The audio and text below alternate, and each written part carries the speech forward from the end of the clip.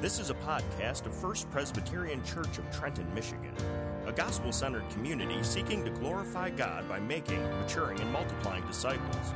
For more information, check out fpchurch.tv.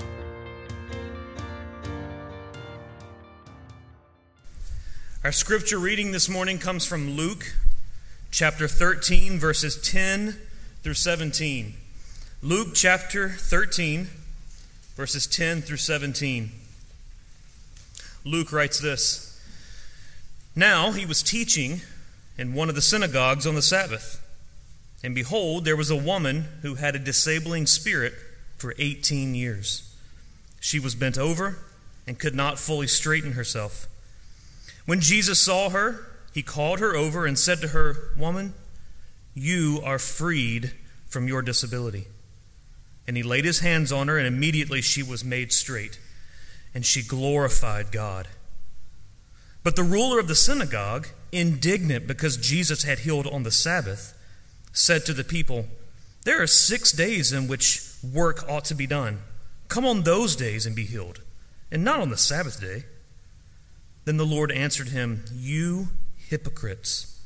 Does not each of you on the Sabbath untie his ox or his donkey from the manger and lead it away to water? And ought not this woman, a daughter of Abraham, whom Satan bound for 18 years, be loosed from this bond on the Sabbath day?" As he said these things, all his adversaries were put to shame, and all the people rejoiced at all the glorious things that were done by him.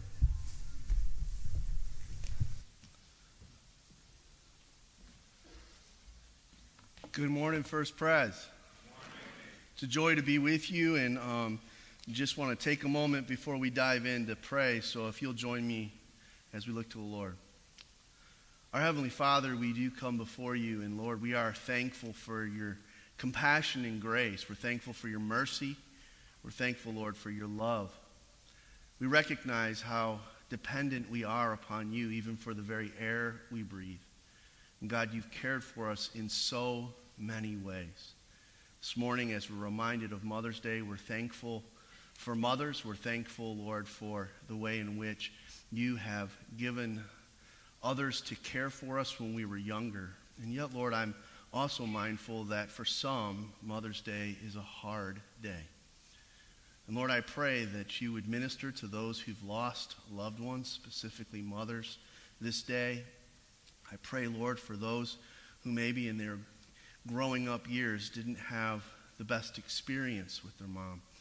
I pray that you would minister to them, each and every one. Help us as a church to always be mindful, Lord, of the need of those around us. Help us to be mindful of the grace we ourselves have been given, and that we may extend that grace and love to others. Thank you, Lord, for the church and the way in which we can pour into each other's lives. Thank you that we can be older brothers and older sisters. We can pull others aside and help them walk. And Lord, I pray that we would be faithful in doing that, as you have been so gracious in caring for us. Lord, I pray that you would minister to us through your word this morning. I pray that you would help our eyes to be fixed upon you, that as we read the text of Scripture, that we would be given a fuller image of who you are in all that you've provided. That our hearts would be more in love with you today than they were yesterday. That we would be set and fixed to live for you and your glory alone. Lord, I pray for my words that I would not say anything more nor less than you've given me to say. But God, I pray that I would be faithful to your word this morning as the preacher. I pray for those who are gathered here that you would give them ears to hear, hearts to receive. God, as we pray each and every week, we pray that we would leave this place changed, strengthened, encouraged, and made more in the image of your beloved Son, our Savior, Jesus Christ. We pray these things in Jesus' name. And God's people said, Amen. Friends, the truth of the matter is we live in a world that is starved of compassion and kindness. There's a story of an elderly woman by the name of Mary Lou. Mary Lou would always go to the same grocery store on the same day each week. She would stand in the same line so that she could be waited on by the same clerk. It just so happened that one of her visits to the store fell upon a very busy shopping day right before a holiday. A woman standing in line with Mary Lou noticed that she just had 2 or 3 items in her basket and pointed out that there was no need to stand in such a long line, but that Mary Lou could simply go over to the self-checkout and get through the store much quicker. To which Mary Lou replied, "But the machines won't ask me about my arthritis and bunions." I want you to think about that for a moment as you hear Mary Lou's reply. The machines won't ask me about my arthritis and my bunions. What did Mary Lou crave? What did she desire? Interaction, compassion, kindness. How many people in the spheres that we walk in and operate in are seeking that same compassion and kindness? The truth be told, people are hungry for compassion. And it's no more true today than it was when Jesus was upon the face of this earth some 2,000 years ago. In our text, just a few verses actually tell of Jesus' story of compassion, his care, his love. The text describes that Jesus was teaching at the synagogue on a Sabbath. According to verse 11, and look at your text if you would, at your Bibles, in verse 11 it says, "And behold, there was a woman who had a disabling spirit for 18 years, and she was bent over and could not fully straighten herself." And can you imagine this woman's life? Could you imagine her challenges just to do the things that we do so easily every day? The difficulty making her food, the struggle carrying her water, the inability to actually make eye contact when she's talking to someone, to see their facial expressions. Because of the contortion of her back, she was unable to do these things easily. And yet, according to our text, there she was in the synagogue on the Sabbath. It absolutely blows me away to think that this woman, in her contorted way, made her way to the synagogue. She probably did this regularly every Sabbath and was there present. Overlooked in her society as a woman, especially viewed as a handicapped woman. And yet there she was in the synagogue, there to hear Jesus teach.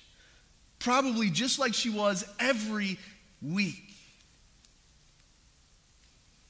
Jesus mentions her in verse 16 by calling her a daughter of Abraham. Friends, that's an interesting language or term that Jesus uses about this woman, a daughter of Abraham. He's not just simply saying she's Jewish, for everyone in that synagogue was Jewish. He's actually pointing out that she had the faith of Abraham. She believed as Abraham. And through those 18 years, that dear woman was bound by Satan, according to our text, into a position in which she was hunched over and unable to straighten her back. Theologian Philip Ryken makes a point. He says, "Understand, the woman was not possessed, for she was a child of God, but she did experience physical trouble from a spiritual attack." How many of the attacks our loved ones have experienced have been spiritual, but manifest themselves physically? How many individuals in our life do we see that are struggling just to stand up straight? How many wish to be noticed, but are ignored? Friends, I want you to look at verse 12, what occurs here, because what occurs here is absolutely precious.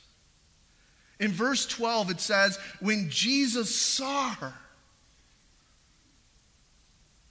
Don't miss those words. When Jesus saw her, he called her.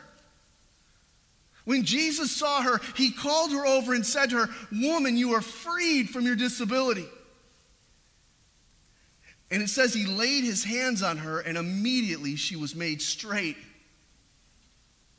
He saw her. How often those who are struggling for compassion or kindness in their life feel ignored by society. The world just passes them by, actually going out of the way to avoid them. But not Jesus. There in the midst of that crowd that was gathered in that synagogue on that Sabbath, Jesus saw her. How precious are those words to be noticed by the eye of God. That Jesus would take notice of those who suffer. But he didn't just simply look at her and smile. It says in the text that Jesus actually called her over to him. As you think about her contorted body, you think, well, that's kind of rude. Why didn't he just go over to her? But Jesus did want to draw attention to this woman because everyone else seemed to ignore her. And so Jesus called her to him. And she came. You can imagine the commotion. You can imagine the awe. You can imagine people's faces and expressions as she got up with her contorted body and made her way over to Jesus. And after calling her, Jesus proclaimed good news over her. Friends, how sweet and beautiful that this individual who was ignored by society is seen by Jesus and spoken to by Jesus with these words. Jesus proclaimed the good news to her saying, "Woman," he's not yelling, he's speaking gently here, "Woman, you are freed from your disability." What beautiful language, what that must have sounded to her. That this healer, this so-called Messiah, the one whom everyone was gathered to see, was speaking to her. And what did he pronounce? But good news. You're freed. You're freed from your disability. Friends, Satan had attacked this woman, bound her, hunched her over for 18 years. But Jesus made it clear Satan would not steal her soul. Satan would not rob her any longer of her joy. Seeing her, Jesus called to her, and Jesus speaks the gospel of hope to her. And Jesus lays his hands on her, according to verse 13. And what happens? Immediately she's straight. Something she's been unable to do for nearly 20 years. She looks at him eye to eye. She sees him. Friends, what an amazing story. What a story of compassion and love and grace and mercy, one each and every one of us would want to receive. And this is what Jesus does for this woman neglected by society. Friends, according to the book of Isaiah, that's exactly what Jesus came to do. To make the crooked straight. We see that physically here as Jesus is ministering to this woman.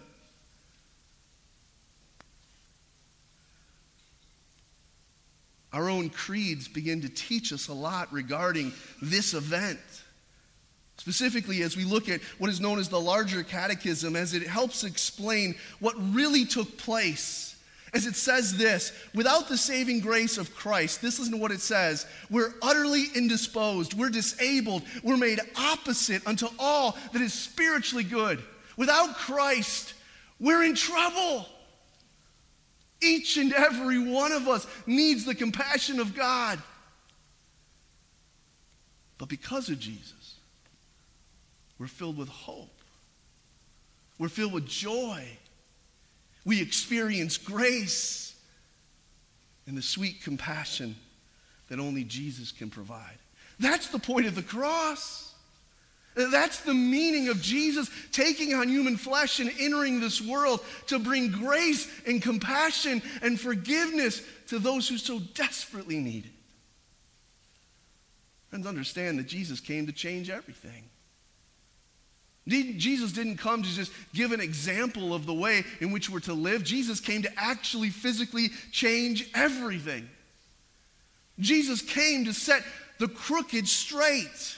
Jesus came to defeat sin. Jesus came to defeat death. Jesus came to defeat the devil.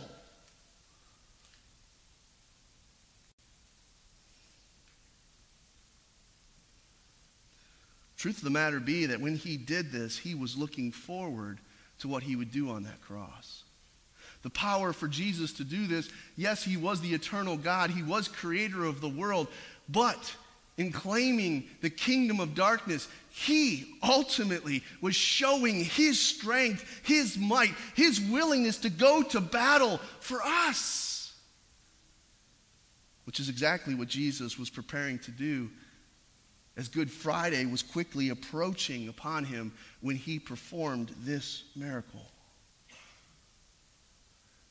This woman was looking forward to what Christ would ultimately do for all of us, just as Abraham had. We look back at what Jesus has already done. We are a blessed people to be able to see the compassion of Christ every day on the cross. The crosses we wear, the crosses in our church, the crosses all around us remind us of the compassion of God for sinners such as us. Those who are crooked, he's made straight. Everywhere we look in Christianity, we see the victory Christ won. That's why John chapter 8 says, so if the Son sets you free, you are free indeed. That's the belief of every Christian. If the Son has set you free, you are free indeed. Just as this woman who was hunched over was now made straight, so are we. And what's the most appropriate response of this woman and all who've experienced the grace of God? Verse 13 tells us she glorified God. Friends, the only appropriate response to the good news of the gospel is to praise Jesus.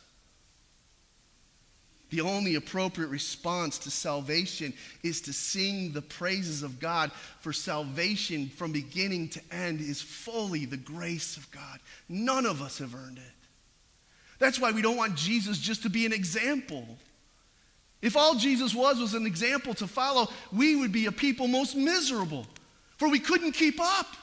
The hunched overness of our sin would hold us back. We could never follow Jesus to his place of holiness and righteousness and joy.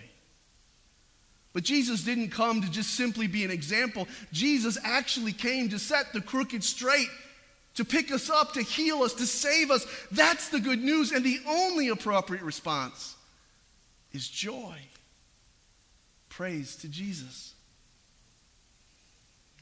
Church, I ask you, have you personally tasted the sweetness of the joy of being seen and saved by Jesus? Have you personally tasted the sweetness and the joy of being seen and saved by Christ? Do you know that he sees you and he loves you and he came to die for you? Do you understand the sweetness and the joy that should be in you because of that? The woman did. Unfortunately, there were others there in the synagogue who didn't. We're told of the reaction of one of the rulers. He was, according to verse 14, indignant. He was angry. He was furious at the healing of this woman on a Sabbath day. Why? Why couldn't he rejoice with her?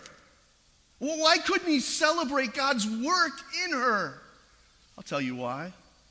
The ruler was probably mad this was happening at this synagogue because it ruined his reputation. It ruined his reputation. Friends, I want you to think about that. The healing of this woman on the Sabbath ruined his reputation. Why, you say? Well, when he gathered with all the other rulers and they talked about the events of everything that took place in the synagogue, his synagogue would be viewed as not taking the law serious. Look at what he says in verse 14. He actually says this not to Jesus, but to the crowd. He says, there's 6 days in which your work ought to be done. Come on those days and be healed, not on the Sabbath. What is he saying? What's he doing? He's screaming out. You're not following the rules. You're not doing what you're supposed to do, that we expect you to do here in this synagogue. You're going to make me look bad.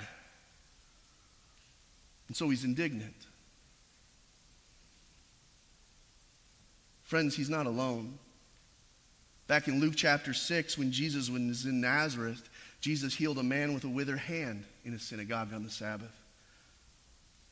And there Jesus was attacked as well. But there we read, Jesus asked this question. He says, is it lawful to do good or to do harm? Is it lawful to save life or to take it? That's the question.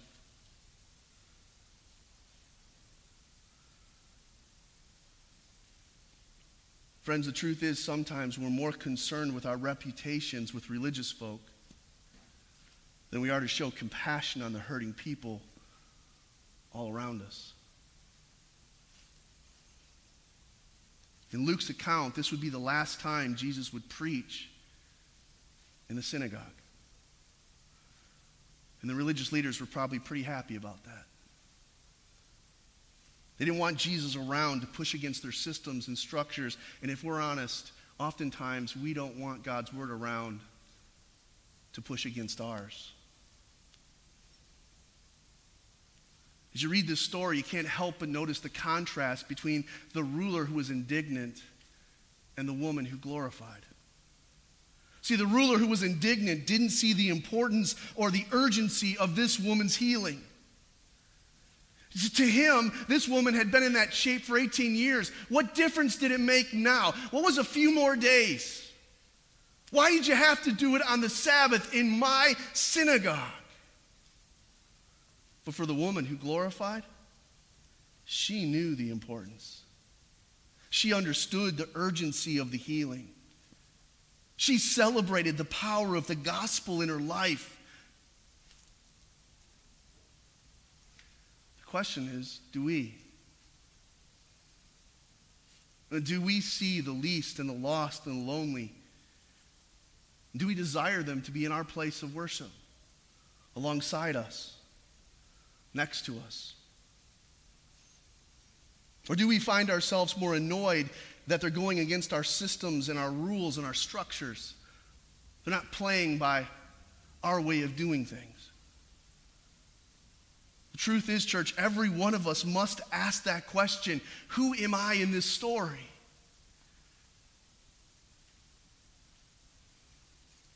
Jesus makes it clear who we should be.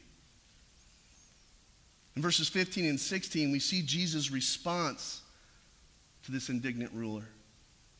I want you to draw your attention to verse 15, where it says, the Lord answered him, you hypocrites. Very interesting. It says the Lord answered him, but then he answers in the plural when he says hypocrites, meaning that this man wasn't the only hypocrite in the room. The synagogue was filled with hypocrites. In verse 15, he goes on to say, does not each of you on the Sabbath untie his ox or donkey from the manger and lead it away to be watered? Ought not this woman, a daughter of Abraham, who's been bound for 18 years, be loosed from the bonds of the Satan on the Sabbath day? Shouldn't this occur? Shouldn't she be healed? You care more about your animals than you do about a daughter of Abraham, he says. You show more compassion to a donkey than a child of God. Friends, how each of us must take correction here. For each of us struggles with compassion. We all do. If we're honest with ourselves, each one of us has the tendency to discriminate. We discriminate between people we think deserve our help and those who don't. We must be on guard and remember that grace of God that we have been shown and understand that we should show that same grace to others. Friends, as we think about that compassion, there's no better example than moms. I understand not everybody's had a perfect experience with your mom, but just historically looking at moms, when children get wounded, where do they run? To mom. Kiss it, make it better. Hold me. Help me. God has given us a daily example, and maybe not in our upbringing, but at least to look around and see that mothers by nature are compassionate. But where do they get this from? It's made in the image of God. This compassion comes from God. But what makes it even more special coming from Christ is that Christ loves his enemy. Christ went to the cross for sinners, not the righteous. Christ showed compassion upon the wicked. Friends, how much more should we show compassion if we've been touched by the hand of God?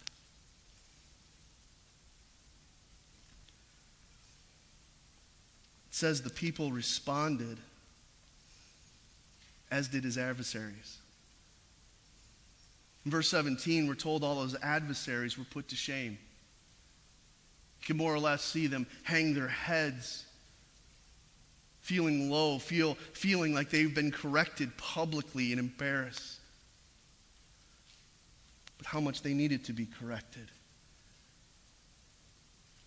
As they confused what Christianity, what ultimately the love of God was really all about.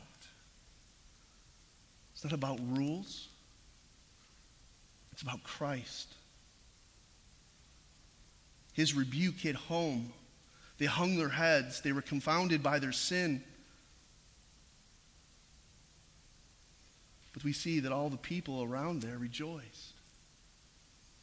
The people in that synagogue grew up in a caste system where ultimately you were placed where you were because of who your parents were. Many did not ever experience compassion. They lived in a society where it seemed almost compassionless. And here was one who entered into the synagogue and actually talked about God in a different way. Rather than rules and regulations, he gave grace and forgiveness and offered salvation. How should the people respond? But they cheered. They celebrated. Friends, compassion is good news. It's especially good news to weary souls like ours. In Matthew chapter 11, Jesus said, "Come unto me, all who labor and are heavy laden, and I'll give you rest." He said, "Take my yoke upon you, learn from me, for I am gentle and lowly in heart, and you will find rest for your souls."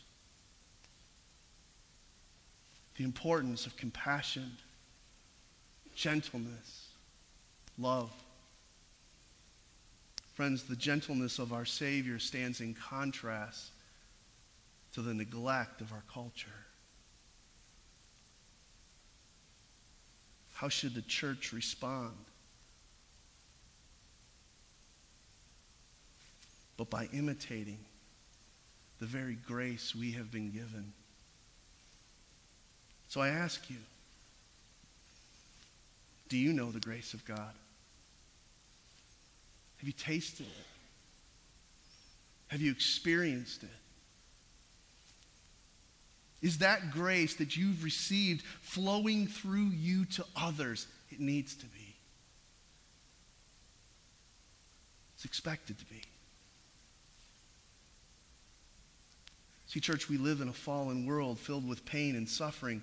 People are hungry for compassion.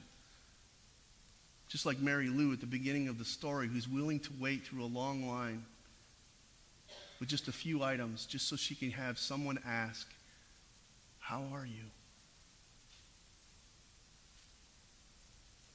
Friends, Jesus has come, and he sees our pain, and he's called us to him, and he's told us that he will heal us from the greatest affliction we've ever faced, sin and death and the devil.